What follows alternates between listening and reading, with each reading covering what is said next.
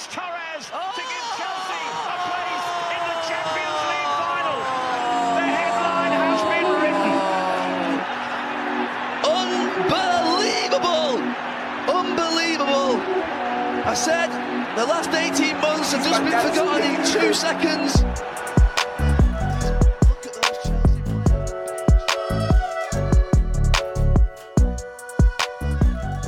Hello and welcome to the Plastics Podcast, a show where two American wankers rationally and calmly discuss match fixing with a declarative statement of satire pre-show. We're joined by diehard Darren England fan Blair Lacrosse. This is probably the worst one you've done for me ever. Kind of hard done by it. And myself, newly inducted big tinfoil hat guy, Jacob Burke. This week, the standards for the PGMOL have never seemed to be lower. In a match that has been highly talked about over the last 24-hour news cycle, the gang breaks into Tottenham's victory over Liverpool. We also go into two teams we haven't talked about yet this season, Sheffield United and Nottingham Forest, how their season is going in the light of two other games we watched featuring them. This and another FPL roundup finish out this game week. Everything is totally fine.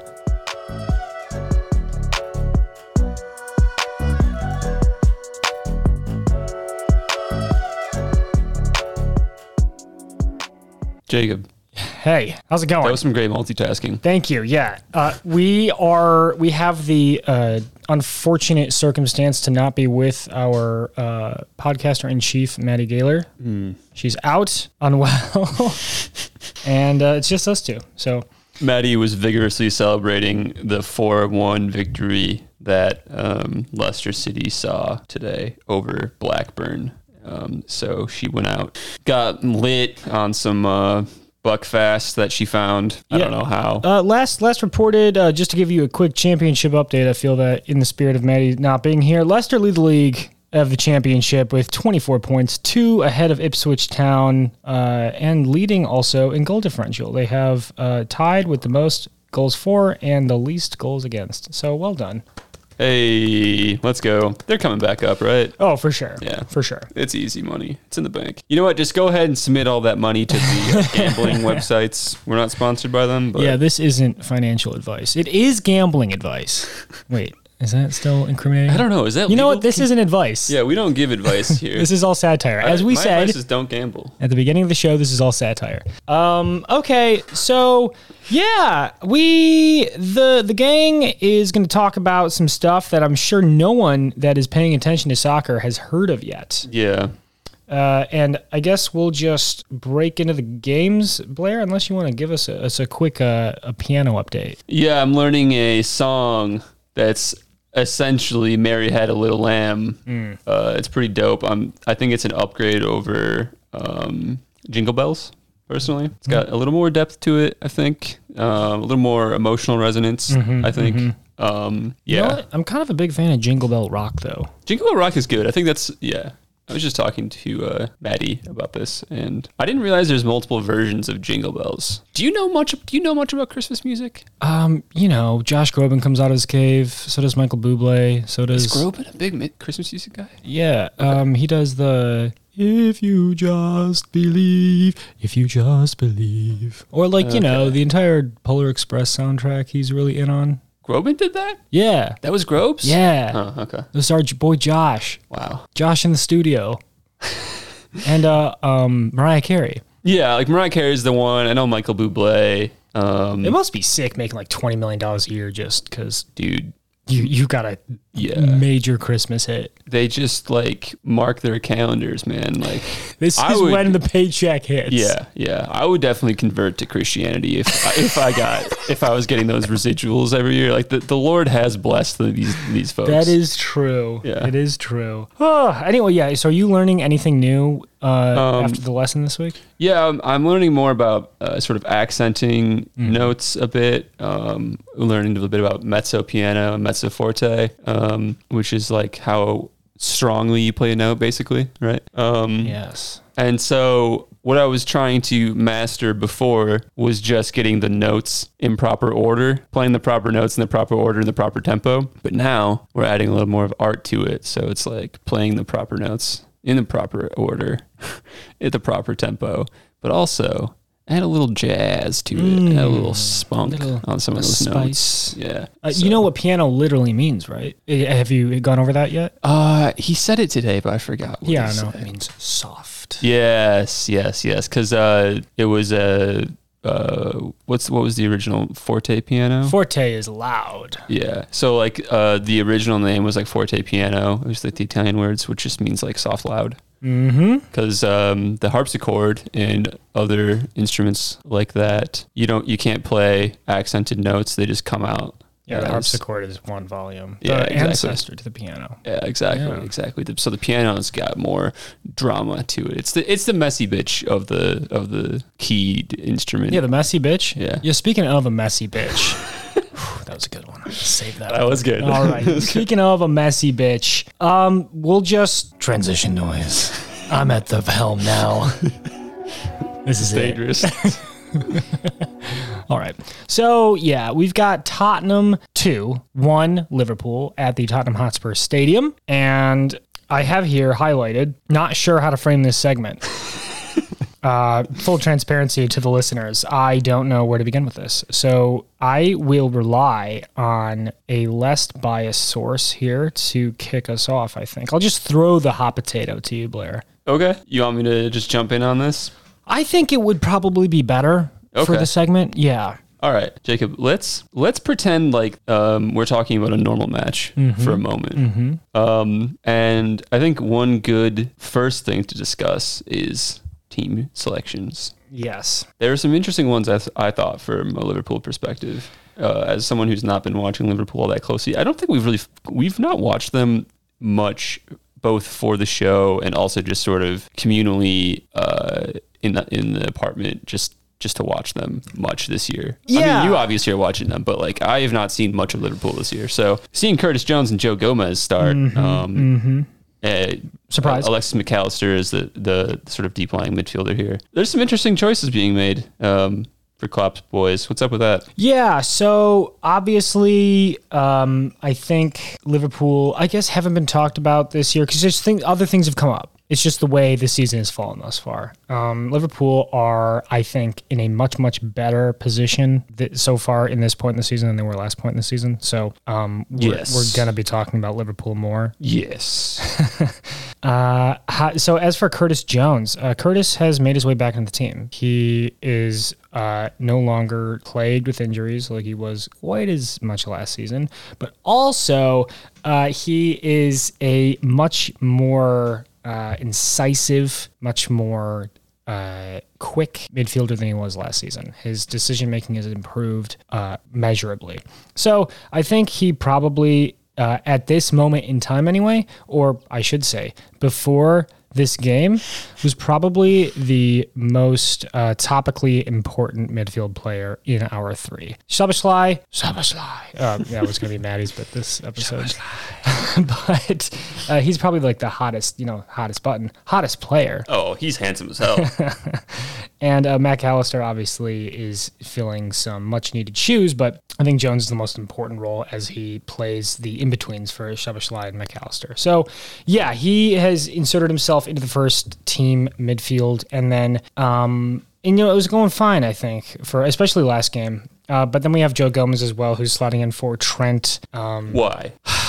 Yeah, I mean, I don't know exactly why, but I do know that, Trent has played, I think, too many games. Just way, way too many games. And so this season especially, you've seen a lot of players come out and, go, hey, I don't want to end up like Fabinho last season. And that's fair enough. My suspicion is Klopp's doing a bit of load management.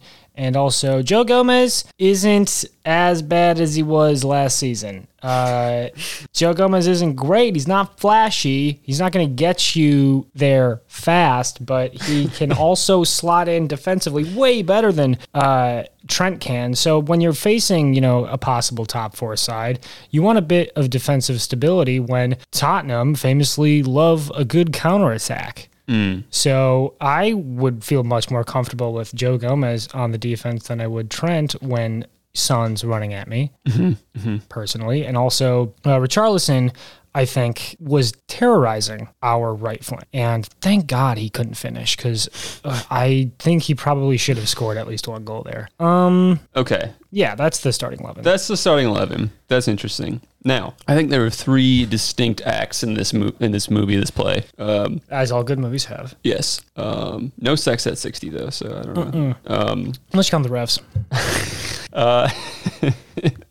Okay, so let's go with Act 1, which I'll define as the first 26 minutes before the first red card given to Curtis Jones. Yeah. There were some interesting things that were happening. I think it was shaping up to be a pretty lively match. I think there were good chances being produced by both sides. In my opinion, Liverpool having the majority of those good chances, but that's not to say that Spurs didn't have some of their own. So it looked like it might be a bit of a back and forth affair with both teams, I think, sort of struggling to wrestle control of the midfield, at least to start out. One thing I did notice was that Joe Gomez was tucking into like the midfield in a box. Yeah.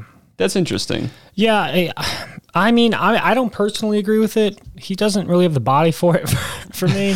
Like, he's a slow moving, like, I'm not saying he's slow, but he's a bigger guy. And it just takes more effort to move that kind of mass, you know? I can attest to that. Yeah, I thought it was interesting, academically speaking. I mean, I was nervous before the game. Tottenham aren't, they've got the Anjasants, the Postacoglu period. There you go. And so this was the first time these front three of Richarlison, Son, and Kulusevski started this season, I think. And I think Son's playing striker, Kulusevski and Richarlison feeding him. James Maddison, I mean, what hasn't been said already? He's lighting it up this season. So, with Joe Gomez slotting into midfield, I'm like, I don't know if I would classify Joe Gomez as a box-to-box guy, but this is Klopp's decision. And he kind of played something similar during the cup match over the week against Leicester City, RIP. And he wasn't doing bad. I mean, I think we had more pressures and more of the ball the first 26 minutes anyway. And I don't know if we had the lion's share of shots, but my memory is so tainted by the preceding events, but I do remember feeling okay about it. One thing, I guess, too, that I observed, and this goes back, I think, to last week, the North London Derby, was as I'm trying to learn this new Tottenham team, they're obviously playing drastically different to the way they've played last year. And I think the way they've played for, 5 years now. It's like sit back and counter. They're a possession-oriented team now. But one thing I've noticed in matches that they're involved in, and I don't really know exactly what accounts for it, but the midfield just ends up becoming incredibly chaotic. Did you see this playing out? I mean, chaotic, I think the midfield to me with Tottenham is they command much more space. They it feels like anyway that when your team has the ball, they are the ones that have the superior field advantage. And so you have to play through them in a way that they don't have to play through you. Yeah. I think when they dispossess you, it seems like all of a sudden there's a ton of space in the midfield. It's, I guess, must be by design, but it's interesting to me because it seems like they're almost creating these transition moments. It's like the game is always in transition. It did kind of feel that way. Yeah, it's like no team has their foot on the ball, even though I think both sides are basically playing like some form of a possession-oriented system. Yeah, I think obviously Yves Bissouma has been a big part of that. He's looked quite good. He's looked quite good. And then Papa Sarr coming through, big player that I think came out of nowhere for me. I didn't know who this guy was until. When you call me Big Pop.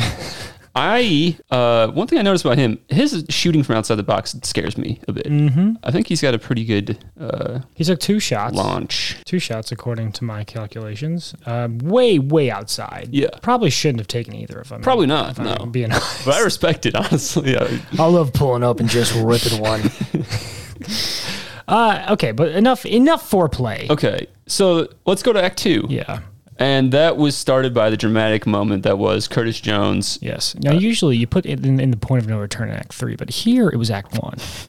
A straight red card to Curtis Jones, who's challenged for the ball, saw his foot roll over the top of it and onto, I believe, was it Destiny and Udogi's foot? Yes. Something like this. And a studs up thing kind of went down the shin, whatever. Sure. Originally given a yellow. Yep. And then VAR checked and overturned for red. Mm-hmm. Now, let's lay out the facts. What do we know? The way that the VAR was presented, it was interesting to me because what we could see from the pitch side monitor when, who's our refereeing friend here? Simon Hooper. Simon Hooper was called over to take a look. The first image he sees is a still frame of Curtis Jones' studs on Udogi's ankle leg situation. And I thought that was an interesting editorial choice. I thought like whoever is the prosecution here is doing a great job.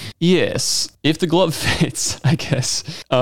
So that's the first thing he sees. Then he gets the replay in real time, which I think it presents a different picture. It presents maybe a clumsy challenge, but not one that I think is reckless or violent, like you might expect from a straight red card. Okay, so I think with me as a Liverpool fan, I am forced to take an opinion here that is going to be, I'm going to try to be as nuanced as possible. I think many things can be true that contradict each other. So I'm going to outlay them. One, I think that it isn't a red. Mm-hmm. I think that is true. I also think that giving it a red isn't necessarily an egregious or incorrect call. I agree. I think in certain scenarios, or in like, if you simulated it, 100 times, right? You're going to get a not insignificant amount of situations that a red card like that presents itself. Mm-hmm. It's an unfortunate position that Curtis Jones did nothing wrong. He went for the ball, he got the ball, and then he rolled over the ball and he hit an unfortunate part of Udogi's leg. What I think here is supposed to happen is the ref is supposed to run over and watch a replay. Yes. I think when you pause on the act of Curtis Jones' cleat hitting the legs, if you freeze frame that, it looks like Jones is trying to break Udogi's legs. Yes. And that I disagree with. Yes. For obvious reasons. One, because Curtis Jones is a lovable man and he can do no wrong. Secondly, it paints the offender in a light that the ref should be going into unbiased. So if you just start from the beginning of the play and go to the end in real time, I think that's how it should go. I've seen people saying you shouldn't play it in slow-mo. I don't necessarily disagree with that. Sometimes you need slow-mo to really see this event by event thing. And it does always look worse in slow-mo. That's true. Mm-hmm. But we need the slow-mo to sometimes see events that happen very quickly. So I think slow-mo's fine, but just to go up there and see, hey, freeze frame, this is Curtis Jones murdering a guy with an axe. That's not what we want. That's not how that particular point of VAR is supposed to be implemented, in my opinion. So, yes, I don't think it's red, but I'm not going to lose my shit over this particular call. Mm-hmm. We were talking to a friend of ours. You should save your shit for the next act, I think. To lose. Sorry. I'm cool. Go on. Sorry. Yeah, I was starting the... I should correct the record. It was Yves Bissouma who the challenge was on, not Udogi. That makes more sense, just sort of positionally on the pitch. Okay. But well, Simon Hooper doesn't play basketball, but he was certainly taking shots. Sorry, I had that one ready to go. I think I'm with you, though. This one where I thought, I fully acknowledge that I'm biased against one of the teams in particular in this match. But I thought that it was a unfortunate situation where the ball just happens to be round in this sport, and if it was rectangular, this would never have happened. So maybe we should consider changing that. We should play block ball. New sport. So yeah, I can definitely see how this ends up being a red card, and I can see how that wouldn't be like a total outrage. Yeah. Because it does have elements of a red card, even if I don't fully agree with the full case of giving a straight red for this particular challenge. Yeah. Yeah. If this was the only incident that happened in the game, I would be pissed, right? But I wouldn't be where I'm currently at. Here's the unique thing about Liverpool, I think. They are somehow good at playing with 10 men. Yes. It doesn't make any sense. You see, in some cases, 10 is more than 11. And you might be saying, like, this is just the result of one win against Newcastle down 10 men. No, I implore you. Go back to when Darwin Núñez headbutted Joaquin Anderson last year. At Crystal Palace. Liverpool were down to 10 men and played to a man like they were going to die if they didn't like get a result from that match. It was the most intense period of soccer I've ever seen from a team. And I believe it ended in a draw, but they had the best chances in the match in that one as well. So I think Liverpool have a bit of a track record here of playing well down to 10 men. Historically speaking, if you'll give me a moment, the Romans were a society that would rather have you die on the battlefield than come home having your back turned to the enemy. In fact, it was so much so that if a Roman soldier ran away from a battle, his wife, and his kids would be immediately outcast from society. So to run away would actually damn your family. Yeah. Hence, they would sit there and die for their culture or whatever. In this case, Liverpool, Klopp will in fact excise you from the team. Come back on your shield, he says. Yes. Sorry, that was the theme from last episode. We aren't there anymore. No, this episode, it's the Crusades. Because I'm crusading against VAR, PGMOL, and all that is the governing body of the Premier League. So in this period then, right, Liverpool a bit shell-shocked, I guess. Yes. The decision's made, the yellow's overturned, VAR gives a straight red. Well, Simon Hooper gives a straight red based off of the evidence from VAR. That's the 26th minute. So we got almost a third of a normal soccer match, which was great. I loved that. I think that was shaping up to be fun, and you know what? As soon as you get a red card, you're just kind of like, shit. Yeah. Like, you're not going to watch the same sport anymore, basically. Right. So Son scores in the 36th minute. Well, hang on. I do want to just quick point. I think so. To those who listen to this podcast, talking about an event-based sport when you have a red card, it's really hard to do because the fundamental stratagem of both teams changes, and so you can that is a clear dividing line. It's kind of two separate games. Yes. So we have a totally separate situation on our hands where Liverpool is down to 10 men facing a on form Tottenham. Anyway, continue. Yeah, exactly. That's good context, and I agree with your statements. So I should back up. And you know why I should back up? Because there was another VAR intervention before Son's goal.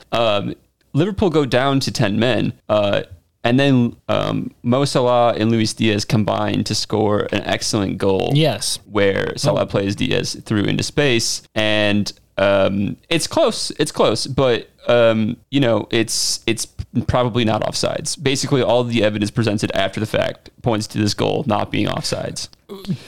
Okay. Yeah. Sorry. I'm not sure who the defender is here. It might be Christian Romero. Yeah. He's doing something weird. I don't know why he's standing like he is, but he's got a very wide base, and it's not good, I don't think. But anyway, Diaz scores. It's called offside on the pitch. VAR reviews. Apparently. Okay. Here we go. Apparently, VAR thought the call on the pitch was goal. The referee in the VAR room, being Darren England, thought it was a goal. Is Darren England a real person? Have we actually seen... I used to work for a person named Guy England. God damn. Can you imagine, though, if like something like this happened in like the Super Bowl, let's say, and they're like, yeah, we're cutting to the review booth guy. Yeah. Mike America. Johnny Texas. Johnny Texas. It's just kind of like, that's not a real person, We're right? cut into Indiana Jones. Yeah. So apparently, Johnny Texas thinks that it's a goal. It was given goal. Mm-hmm. No, yeah, that's what that was According to reports, that was what he thought. This was a tweet from somebody from ESPN. Anyway, so he thinks that the call on the field is good goal. Yes. And he's reviewing it for potential offsides. In his mind, he then reviews it, it's not offsides, and says, apparently, check complete. Done. Donezo. Simon Hooper on the field hears check complete and says, aha, it was offsides, no goal. Yeah. Play continues. Yeah. So the flag goes up, right? So the current call is offsides, right? Yes. Darren England, wherever his mind was, certainly not in the VAR room, maybe millions of miles away. Who is to say where Darren England is? Darren England is probably just IBM Watson. It's just some early AI language learning model. Anyway, he says check complete. No further context. Yes. Obvious, this isn't Simon Hooper's fault. He's only hearing. He can only act upon the information he hears. Yes. So he hears check complete, meaning we're done here. Nothing, no further information is given. What is Simon Hooper to do? Continue on. I think I can't blame a man for doing that. You know what? That's a good point. That's a good point. Yeah. So my personal opinion is the blame here is entirely 100% on Darren England and the supporting officials that help him out in the VAR room for not saying, hey, dude, they're continuing play. Let's radio back into Simon Hooper. Pause that because the most critical event of a soccer game was just miscalled and thus totally changed the nature of the game. Yeah. We, as officials that are arbiters of this game, which are watched around the world, revenuing billions of dollars, are doing our jobs incorrectly at the moment. Can you imagine if he stood up on his chair and said all of those words? That's some very righteous speech. We have a duty to the fans. Oh, Captain, my Captain. Yeah. Anyway, so that doesn't happen, and play continues on, and one thing leads to another. Richarlison assists Son for a goal on the other end of the field before the half is out. Yes. So I think the lines not being shown on the television are one thing, right? I don't know if what we see is what the VAR officials look at the entire time, you know? Yeah. Whatever. You know, if sometimes... You would hope not. You would hope they're seeing the good stuff. So, anyway, so what happens at the end of the half is Liverpool are down to 10 men, which, you know, whatever. But they also don't have a goal called, which, fine. But they also have a goal against them, which... Now, this is going to sound nitpicky and a little bit butthurt, which I am, by the way. But if Diaz had scored, the game state would have changed. Yes. Would Son have scored that 36-minute goal? I don't know, but it's definitely not 100% yes. Which, by the way, was a deep through ball from Madison down the left. To, Madison, we should... Richarlison on the... Madison had 14 shot creating actions during the game, the most of any player. Well done, whatever. So... That number literally means nothing. You played against 9 guys for 30 minutes. I know, but the next guy is 6. So yeah, like 14's a lot, but like you got to put that number in some extreme context. But yeah. Yeah. So, like you said, huge game state changing situation. Liverpool go down a man, down a goal. Gakpo gets one back before the end of the half. He's basically limping around the box and is able to get a touch onto the ball, and then he still has to make he has to thrust himself to the ball. He has to make a powerful step to the ball with this limping leg, and then get a shot off, do a little pirouette in the box. It was a nice goal. It was a very... I don't really understand how he contorted his body in that manner to get the power behind that shot, but he did at the cost of his own hamstring, I assume. Yeah, it seemed like he paid a dear price to score that goal, but it left the half with shared points. Yeah. A tie, 1-1. Which I think in many fans' minds, mine included, spirits were feeling much higher. It was like, yes, justice, you know, ball don't lie kind of thing. Yeah. So Diego Jota comes on for Cody Gakpo at the beginning of the second half. Oh, by the way, for our the streaming service we were watching it on, which was USA, Rebecca Lowe, Robbie Earl, Robbie Musto, and then the commentators Peter Drury and I don't remember the other one. Anyway, the point is they didn't talk about the offsides incident, and I don't know if they might have had directions not to, which whatever, but it was really, really irksome during the game that it was not being talked about as if this was a normal game happening before us. Yes. So anyway, the second half resumes. Diogo Jota comes on for Cody Gakpo, who's off injured. And at the 60, the play continues. Liverpool are the better team during this period of time. They're holding their own. They're employing low block very well and getting some chances. Tottenham are kind of just like dinking it around. You're going to see these pressure momentum maps, where Tottenham are like really in favor with the team. But that's because we were playing with 10 men and we were employing low block and they weren't getting anywhere with it. Mm-hmm. So Jota is given a red card for existing on the field, I believe was the call. So Destiny Udogie is like breaking with the ball. Jota is tracking his run. He's tracking him from behind, trying to catch up to him. Jota cuts behind him so that he's in line with him, right? And Udogie's foot catches Jota on the knee as he sprints. It's not like Jota kicks his foot or his leg. I don't know if that even happened. You're not sure it made contact? It was one of either Udogie trips himself or Jota brushes against his foot as he's running. I think it's like Jota's leg is there and Udogie kicks his knee, right? I mean, it's whatever. Natural running, right? You push your leg behind you as one does when they run.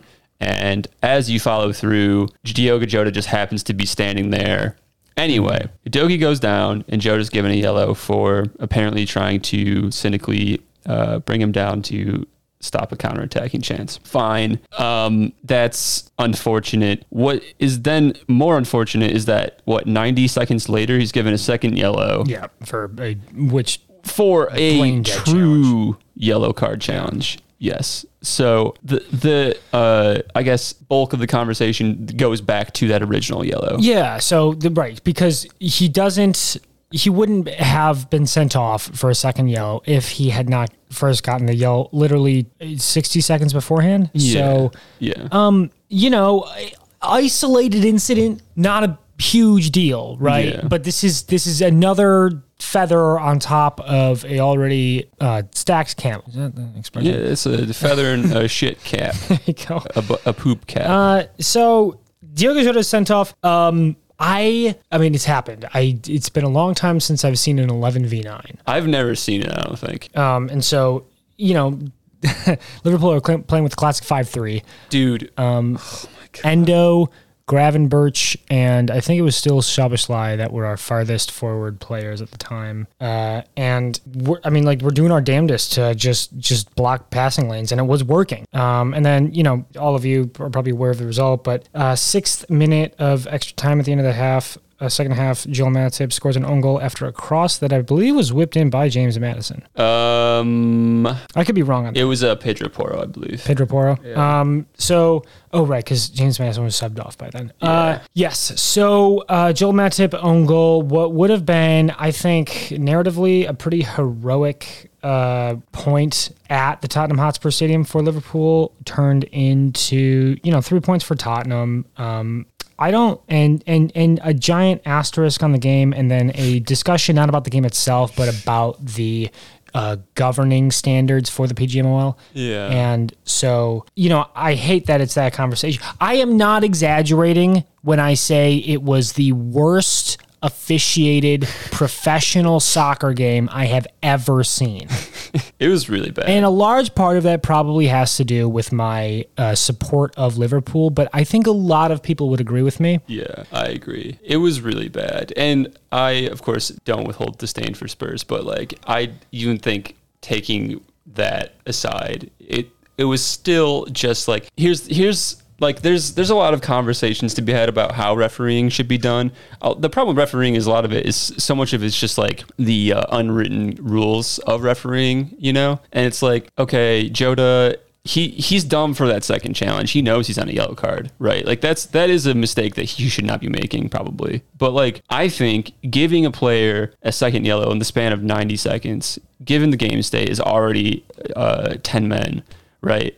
I think you've got to give him a stern talking to and say one more and you're done. Personally, that's how I feel. And the trouble I have with this is I feel like I wasted my time watching this match because the conclusion felt foregone, and then somehow Liverpool put up this valiant effort to maintain the 1 point in the draw for 95 minutes and 35 seconds or whatever of 96 minutes. And that is like really the only, I think, outcome that feels justified. And then the own goal on top of everything else that happens, it felt horrible. And I'm not even a Liverpool fan. It was just like the shittiest outcome to like one of the worst matches of soccer I've ever watched in my life. Yeah, I'm not one to walk away from a game usually, but I did in that moment. I just walked out of the room and just like I was mentally done. Yeah. I think a lot of fans felt, and like I would have taken a break from the sport for a couple of weeks. I wouldn't be recording a podcast. I'm a little right apathetic about like what's happening right now, given the results. But this is we gotta put out the content. Anyway, the point is that we gotta get this into the ears of the people. Yeah. The point, like I think most Spurs fans probably feel similarly. I don't think any rational Spurs fans would feel like smug about this result. I think it's probably funny, right? If you're playing against Liverpool and it's like a bit of Schadenfreude, right? But yes. Also, it would have been very funny. Yeah. Also, the reffing isn't going to be exclusively a Liverpool problem. This is going to be, the state of officiating. I think this season has been really put under a microscope because of several subsequent, like the Wolves, Manchester United, Onana foul, right? Wolves should have had a penalty. They didn't. The PGMOL had to go and retract their statement. They had to say, hey, we made a mistake. Additionally, they release this statement. PGMOL acknowledges a significant human error occurred during the first half of the Tottenham Hotspur Liverpool game. The goal by Luis Diaz was disallowed for offside by the on-field team of match officials. There was a clear and obvious factual error, and it should have resulted in the goal being awarded through VAR intervention. However, the VAR failed to intervene. PGMOL will conduct a full review into the circumstances which led to the error. PGMOL will immediately be contacting Liverpool at the conclusion of the fixture to acknowledge the error. I'm sure that will keep many of us satisfied with this. Dude, the apology stuff is just like the worst shit on earth. Like, I don't care if you apologize at all. It doesn't do anything for anybody. It doesn't change the outcome. And like that's what people watch the sports for, is for the outcome. Yeah. So God forbid, I think, right? If God forbid Liverpool end up in the title race, but if this is what I was going to get at, if we do and we lose by a point, I know, I might go nuclear. Yeah, that's the thing, right? Because I think that like there are coin flip things that happen in almost every soccer match. So many. And the thing that I always harp on in these sorts of discussions is that the way that soccer deals with these situations has very blunt instruments for them. And so you can send a guy off, that changes the course of a match dramatically. You can award a penalty that changes a goal, basically changes the course of a match dramatically. And so when you're Liverpool and 3 flips of the coin happen and you lose on all 3 flips, that is going to feel like an injustice, And I think I feel sympathetic towards that particular aspect of it.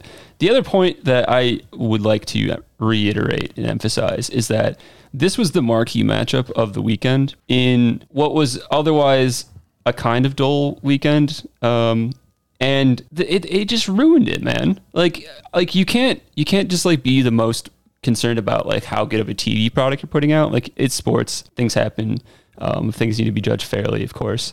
But like, this was shit. It was shit, and I was looking forward to an exciting match. The first 26 minutes told me that there was ample opportunity for this to become an exciting match, and it was just completely taken away, and that sucks. So as a neutral fan of somebody who wanted to watch an ice soccer match, I feel aggrieved. Yeah, I think that's putting it mildly. Discussions around implementing automatic offsides, the way we saw it in the World Cup. Yeah. What are your thoughts? I don't know. I just think you got to take the lines out of these guys' hands or their noses or whatever. Yeah. Because they just they keep fucking it up. It's insane. And theoretically speaking, right? The issue here is I think automatic offsides doesn't remove the human element because there always needs to be one. Yeah. Because this is a human sport and we don't watch a simulation of robots playing each other. Yet. Jeez. But jeez. So there's always going to need to be a Darren England that says, hey, they were offsides, retract that call or, make that call. Darren England is eternal. I believe the PGMOL has suspended Darren England for the rest of the weekend. And by that, I mean, for today's fixture at the time of recording, it was Brentford, Nottingham Forest, and then tomorrow, Chelsea, Fulham. So the suspensions don't do anything either. This has happened before. People have been taken off of VAR and they're made the fourth official, whatever, and they just get sent back to VAR eventually when the heat is off of them. I mean, when the press stops, because the sport moves on. It's a week to week thing that has something new to focus on. But I think this is a glaring problem in the standard for refereeing that we see probably once a week a mistake that is game altering. You stack those up over a season, that's a totally different table. Yeah. I'm tired. Yeah, it is. It's very frustrating that they can't seem to get this right. And for all the talk about this being the best league in the world, come on, man. You got to be better than this. It's definitely the richest one. Maybe not I don't know. Well, LFC released a statement. Liverpool released a statement. I'll paraphrase, but they find it unacceptable and unsatisfactory that sufficient time was not afforded to allow the correct decision to be made with no subsequent intervention, saying, hey, Simon, I spoke incorrectly. Let's roll that back. It's only been 30 seconds. I think people would appreciate that. Anyway. In my opinion, now going forward, they have to absolutely change how the verbiage of these decisions are made. Yeah. And if it's a goal scoring review, a review that for something that would take away a goal, the last thing the VAR reviewer should say is goal or no goal or whatever, disallowed or allowed. Or how you check complete should be the conclusion of a sentence. So, when they say it, it's that is their final thing they're saying. Yeah. So everything before then, is content. That was not offsides, check complete. Yeah, exactly. Yeah. Because basically this is the surgeon equivalent of leaving your watch in somebody's chest and sewing them back up. It's just completely incomplete. I love that. They just fucked up in the worst way. Because there's going to be a vocal section of people that will just now say, well, whoever wins this season, win is void, right? Well, and the stakes going into the match, right? Liverpool, after City lose to Wolves, hilariously, Liverpool could have won this match and gone to the top of the league, which is a significant outcome of the weekend. And so, I mean, it just feels bad. It feels really bad, I think, that things transpired this way. In the meantime, Liverpool will be exploring the, quote, range of options available given the clear need for escalation and resolution, unquote. I don't know what they could possibly do here that would give them... I don't think that anything's going to happen from this. Frankly, other than maybe an apology and then, I don't know, a card being rescinded, but that's not really the source of what the statement's about. It's about the offsides and the goal and the changing the game. So Liverpool went pretty strong in that statement, and my guess is there will probably be an apology for the decision, but there also might be some slap on the wrist for questioning or Liverpool questioning the integrity of the sport or whatever, Okay. I'm not saying that's right. I'm guessing that's what's going to happen. Yeah. Well, if that happens, I might have to, get my Twitter back on and just start, rage tweeting. Yeah, rage tweeting. What's going on? All right, we've spent 48 long minutes about this. So mentally, this is me putting it in a box and throwing it out. The season continues, and it, it's part of being a mentally healthy person to move on from these things. So That's true. This is just a game after all. it is just a game that revenues billions of dollars. So we'll move on. Transition noise. Nice. Okay. I'm thinking, we do our best to talk about these Sheffields and these Nottinghams, Blair. Let's do it. We're talking over the transition noise. Yeah. It's all formalities. Nothing, is real. Okay. West Ham 2, Sheffield United 0 at West Ham. Jeez, where do they play? The London Stadium? London Stadium. Thank you. Narrative of this game in particular, Sheffield coming off of a weekend loss last weekend, 8-0 against Newcastle. I gotta say, I'm thinking in terms of morale, Sheffield's got to be at the bottom of the table here. How do you even recover from something like that? That's tough. How do you go back into the dressing room as a manager or a player that participated in that match and look anybody in the eye? I did wonder that when Southampton would have like one of them in their locker for a season, but they still survived. Yeah. It's like, okay, Ralph, you've got something here. What are you saying to these guys? Yeah. So, I mean, that's obviously an incredibly disheartening outcome. And I think coming off of the back of that and then going to London Stadium to play West Ham, who are, I think, in a pretty good run of form at the moment, that sucks. I mean, that's not what you want to be seeing. Obviously, didn't get the result here. Yeah, and I think I'm never gonna get tired of this manager's name, Paul Heckingbottom. Yeah. I think he is at the hecking bottom of the table. I was gonna make that same fucking joke. So kind of tough to talk about these, in my opinion, these promoted teams in a more positive light. Last season, I think we were really spoiled. Bournemouth, Nottingham, and Fulham came out swinging. Yeah, they did. Seems like Sheffield and Burnley and Luton kind of just are fighting for their lives. Yeah, I think Fulham and Nottingham in particular last summer made some pretty good acquisitions to bolster their teams. I think that Burnley made some moves, but Luton and Sheffield, it feels like, didn't really spend as much to try to stay up.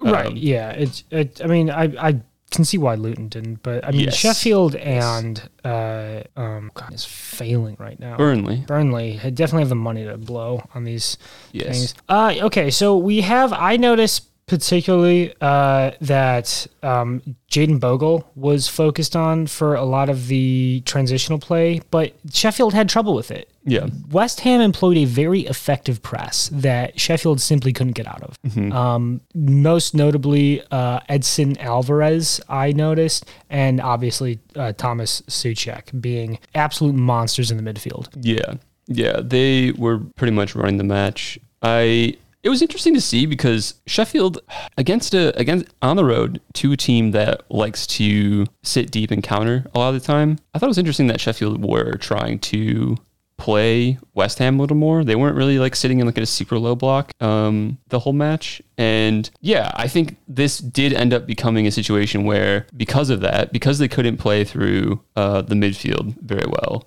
and they were constantly being dispossessed, particularly like by the two players you mentioned, they set themselves up to play into West Ham's hands, into their strengths very well. And I think that was maybe a tactical error on the part of Heckingbottom. I think maybe asking West Ham to do a little more possession, a little more break us down, might not have been such a bad idea, even though that might be compromising a bit on Sheffield's principles. But yeah. Blair. Yeah. Jared Bowen. Yeah. 5 goals, 1 assist. 7 matches. Is he back? I think he is back. Looks great. I mean, he's on track for his 20-goal season. That'd be crazy. I don't think that's it'd be crazy just because 20 goals is a lot and that's always crazy, but it's definitely conceivable that he could do it, Yeah. I mean, because I think there was 2 seasons ago that he was popping off and people were like, oh, is he going to go to get a quote big move? Yeah. And he doesn't. And then the next season he's just a dud.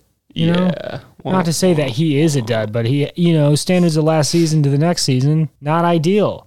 James Ward-Prowse, I call him the truth. Okay, I like that. Yeah, I've definitely been wrong about James Ward-Prowse. I think he's quite good. I like his stuff. I still need to watch him more, I think. Yeah. But he is just, I don't know. I think he's just like a really shrewd signing for West Ham and brings some creativity to them where they need it in central spaces. I really like him as a player.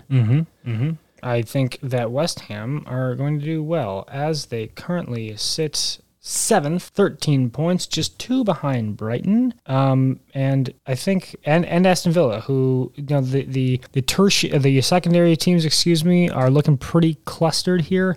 Newcastle, West Ham, Brighton, Aston Villa, all teams with some danger in. And dude, Aston Villa scored 6 goals against Brighton this weekend. It's crazy. It is crazy. They scored almost half of their current goals in that moment. That is something.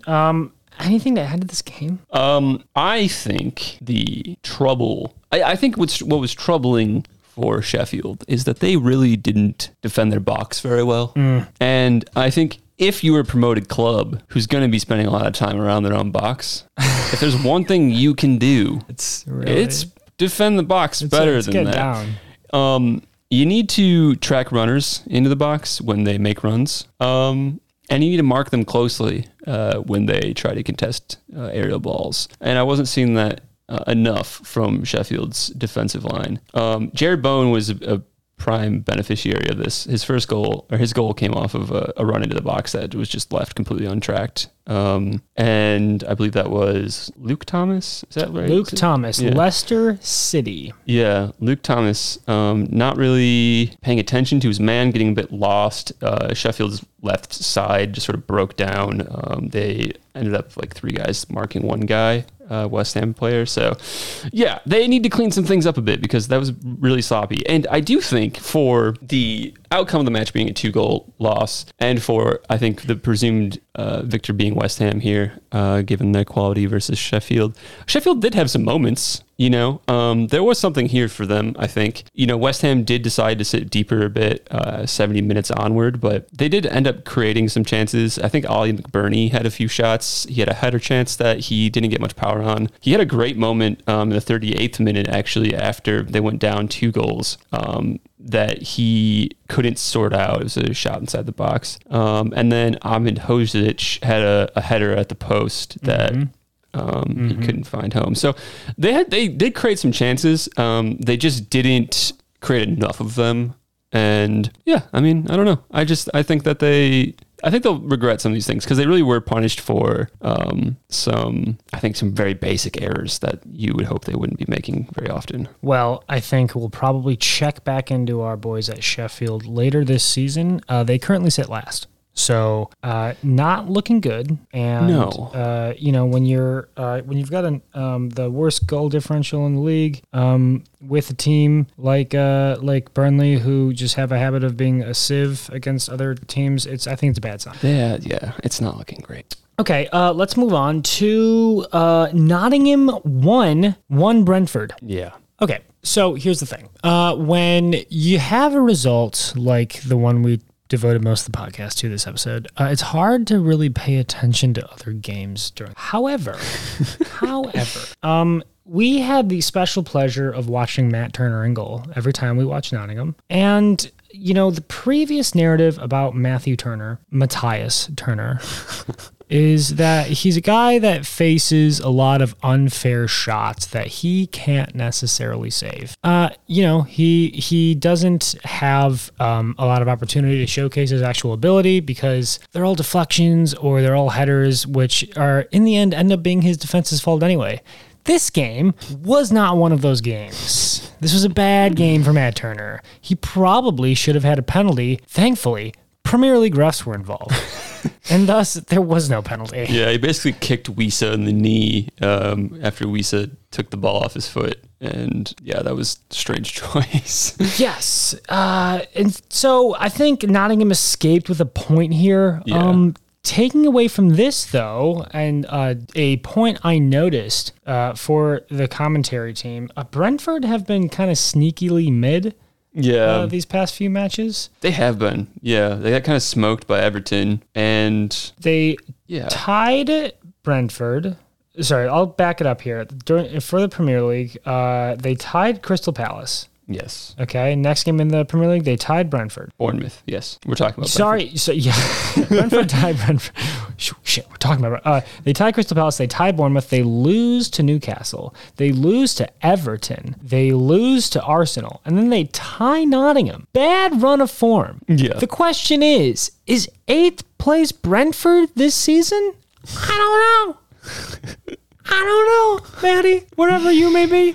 No, Maddie would definitely stick to her guns here, and she's going to end up being right. We both know it. Brentford's next fixtures are United, Burnley, okay, Chelsea, got that in the bag, and then West Ham and Liverpool, and then Arsenal. Not exactly the easiest run of fixtures. Yeah, that's tough. That's the meat grinder. Yeah. Yeah, they do seem to be struggling a bit. I feel like there's something about them where they just look kind of like tired. I don't know. I watched them a bit in the EFL Cup. That was the match they lost to Arsenal at the midweek this week on Wednesday. And yeah, they basically started because they're coming off the loss to Everton. They started a pretty strong lineup in the cup.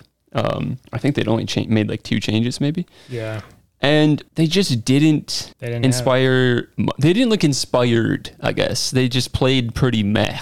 And I don't know, maybe they're just feeling the loss of Rico Henry, Josh Da Silva, like Mikel Damsgaard. There's some guys that they need to get back into the side. Just a few. Yeah, because they are struggling at the moment, and they do look just a bit meh. You know what makes me tired? Watching Thomas Frank chomp down on a piece of gum. Dude, that guy's jaw must be so strong. Yeah, he is the most aggressive gum chewer I have ever seen. He's got a very kind of weird sideline demeanor. Yeah, he's very sour. He's like folding his hands just Yes. Yeah, and he's just kind of watching his team go. He seems like a guy that talks to himself a lot. Oh, for sure.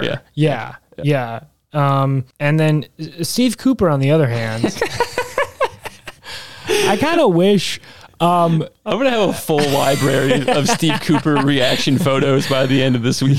He's got wonderful reactions, and they're golden. I think we need more Steve Coopers in the league, to be honest. I love him. He's amazing. Obviously, so here's the thing. Divock Origi plays for Nottingham Forest now. That is the thing. That to me should have been national headlines. When did that happen? I'm not sure. I thought he was tearing it up in Milan. I was wrong. Probably his season didn't go that well in Italy. So here he is back in jolly old England.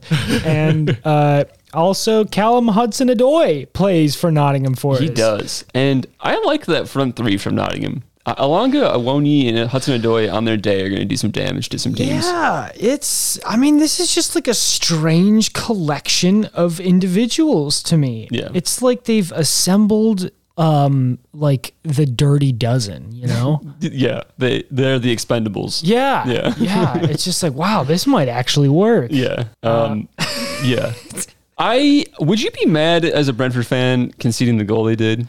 The way they did? That was I'd be mad at Flecken's decision making. Yeah. To decide to let that go so they can get a goal kick rather than just punt it out so they don't let it in. Let a goal in. Yeah. Yeah. That was a strange. He just pulls his hand. I mean, Dominguez had like a wonderful. It was nice. It was from a significant distance too, and it wasn't like a direct bullet header. It had a nice arc. Yes. It was at that perfect angle where it was super awkward to save. So Flecken let it go. Flecken flecked up, and then they tied Brentford. Mark Flecken is 30 years old and from the Netherlands. Yeah. The game was weird. Like, there was the red card from Niakate, who seemed hell-bent on getting a second yellow. Oh, he was doing whatever he could to get that card.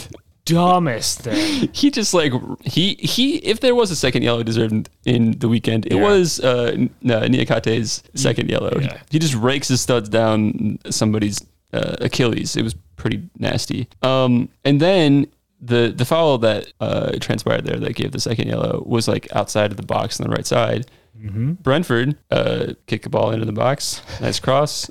Goal. Immediately after. Yeah. That was a poor goal to consequence. concede. Yeah. Forest don't cover well, and Matt Turner doesn't really shroud himself in glory trying to make a save. So, yeah, just like 2 back-to-back horrible outcomes for Brentford, or for Forest. I think, though, before Nottingham Forest and Brentford, this is going to be kind of like a lackluster season anyway. I think Nottingham Forest has too many, this is going to sound weird. They have too many clunky players. I agree with that. Yeah. They've got players that kind of just don't really fit things to me. And Brentford, everyone's touting them as the Moneyball team, which, fair enough. But, there's some points where that's going to fail. This is the season to do it, folks. This is the season to be a mid-team because it's true. Relegation is safe. So, yeah, if you got to have a season where Ivan Toney has been banned for half of it for who knows why, it's gambling. This, again, at the top of the podcast, this is not gambling advice. Ivan, stop listening. So yeah. But honestly, I feel good about if I'm a Nottingham Forest fan. Taiwo Awoniyi is great, and signing Ibrahim Sangare as a defensive midfielder, fantastic move. He was quite good. He kept dropping deep to collect. I noticed they were building from the middle of the pitch quite a bit, and Forest, I think, looked better for most of the match. Y'all ever build from the middle of the pitch? You ever use that part? Everyone builds from the back these days. Yeah. Anyway, okay, so let's select the fixtures we'll look ahead to for next weekend because I'm seeing lots of juicy ones. Yeah, Arsenal play Man City. I am very excited about that. You know what? I'm going to say I'm excited about it too. There we go. Okay, so we have to have one on Saturday. And I think there's going to be two on Sunday because there's a lot more interesting ones happening Sunday. Okay. So my humble suggestion is either Burnley Chelsea or Man United Brentford. I like both of those. I would flip a coin on those. Okay.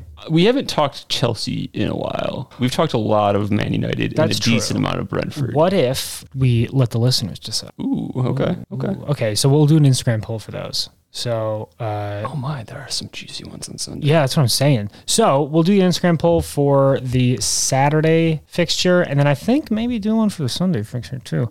Because we've got Brighton, Liverpool, and West Ham, Newcastle, and Wolves, Aston Villa, which I think is going to be a sneaky good fixture. Yeah, I think so too. So those are three that are all at the 9 a.m. slot, Eastern Standard Time. And then the big money fixture, probably for the first half of the season anyway, is going to be Arsenal, Man City. Yeah, they're going to ruin my birthday weekend. Blair, you turn 50. You turn an unspecified age on Friday. And so, we're going to have to do something special for the podcast this next weekend. It's actually on Saturday, isn't it? 7th? Oh. I don't know, man. Yes. Sorry, Saturday. So, well, actually, yeah. So we'll do something. We'll do something for the special for the podcast on Sunday. So you know what we're gonna do? Arsenal, Man City, for sure happening. But we're gonna post a Instagram poll for the Saturday 10 a.m. fixture and the Sunday 9 a.m. fixture, all Eastern Standard Time. Yes, I agree. There's some good ones out there, and folks, we'd love to hear from you. Cool. And Blair, could you please grace us with the current top 5? Yes. Let me I should have been doing this while we were talking. I want to double check that the tables, because last week I had a bone to pick with how the mathematics were being done in this table. I don't think the table totals have updated, but. Okay, that's fair, but it's a long season. The points are in, and I'm just going to go with what our current standings are. Got it. We'll post the most updated table once we get it. I think that still remains to be seen. Anyway, okay, so top 5. Step up to the street. Roommate Zach, 71 points. This week? Yeah, this week. Wow. Despite starting 3 players who got 0 points because they didn't play. So he stands to gain more points, and he still has Berlino to play tomorrow. That's awesome. So he had a phenomenal weekend thanks to one Ollie Watkins, who by FPL Ollie Watkins standards, owners stand vindicated. Yeah, they really did. Step up. 5 goal-scoring returns in one weekend. Raise your hands, Ollie Watkins owners. Insane. Nobody saw that coming. I didn't see it coming. But he had Son, he had Odegaard, he had Trippier, who had got another assist. He's clean fifth? sheet. He's first. He's first. He's catapulted. Goodness. He's catapulted to the top of the table. A comeback to be documented for the ages. Yeah. That's incredible. That's our roommate, by the way. And I'm pretty sure he forgot his account password and hasn't he's updated. choosing not to. Yeah. So, there's that. Shake and bake, Dan. You're still killing it. Tough week this week. 39 points so far. Looks like that's all in as well. No more points left there. Team Globo Gym, David Tower, 44 points for the week. He also was an Ollie Watkins owner. Myself, Karo Human. I'll never get it. Karo Human, or Are You Dancer? I have 49 points. Thank you very much. Well done. Carlton Morris still to play. I got a Luton guy for the double game week this week. Oh, that's good. I also had Nervous Purvis in the back line, getting -2 points for his damn own goal. Wait, is that a nickname that's always been there? Nervous Purvis? I don't know. I've seen it around. And 5th place is Dart Fart, Andrew Kruger. Andrew Kruger, well done. Also 63 points. Also a Watkins owner. Yes. So some definite beneficiaries of owning Ollie Watkins. Can you tell us where the other podcast members lie? Yeah, let's find them. Akanji, this working, Maddie, she wildcarded. Oh my gosh, crazy. Fascinating. She had Danny Welbeck in her lineup. And I don't... he played 45 minutes and got a yellow card. That was a choice. She had 59 points this week, though, which is actually pretty good. Yeah. She benefited from a Trippier assist and a Ben White goal in garbage time in that Bournemouth match. And then, let's see here. Cool guy, Jake. Don't know who that could be. Yeah. All right. Is currently 7th, 44 points on the week. Damn, I'm just sniffing the top 5. Still got Nico Jackson to play. I don't think he's going to play. I think he's banned on yellows.